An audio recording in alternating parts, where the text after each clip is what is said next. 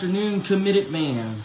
So I really don't have too much for y'all today, but I do believe this is what Jesus has definitely put on my heart tonight to tell you guys, to go and testify.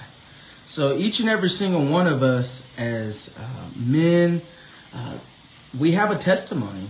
For those that have been saved and God has called you, is calling you to more, you have a testimony.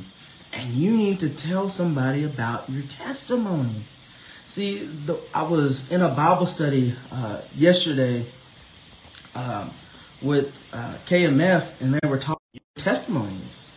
Because see, here's the thing about it: we can go and we can preach the gospel. We can preach from God's word, but what about your testimony? You know, because they can know all about the Bible and not know anything about you. Okay. See, a lot of times we are just regular men that go to work. We take care of our families. Okay, we all have a testimony that we can share with somebody.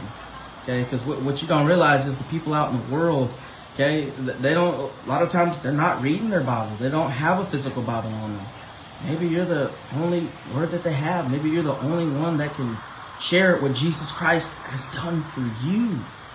Okay, they want results, as our pastor teaches about, Jeremy. They want results, okay?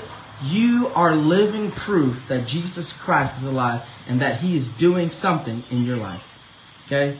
I want each and every single man tonight, whether it be getting ready for in the morning, tomorrow, start thinking about that. Start thinking about your testimony. Start thinking about what Jesus Christ has brought you through, and go and testify about what Jesus is doing in your life and what he's doing right now.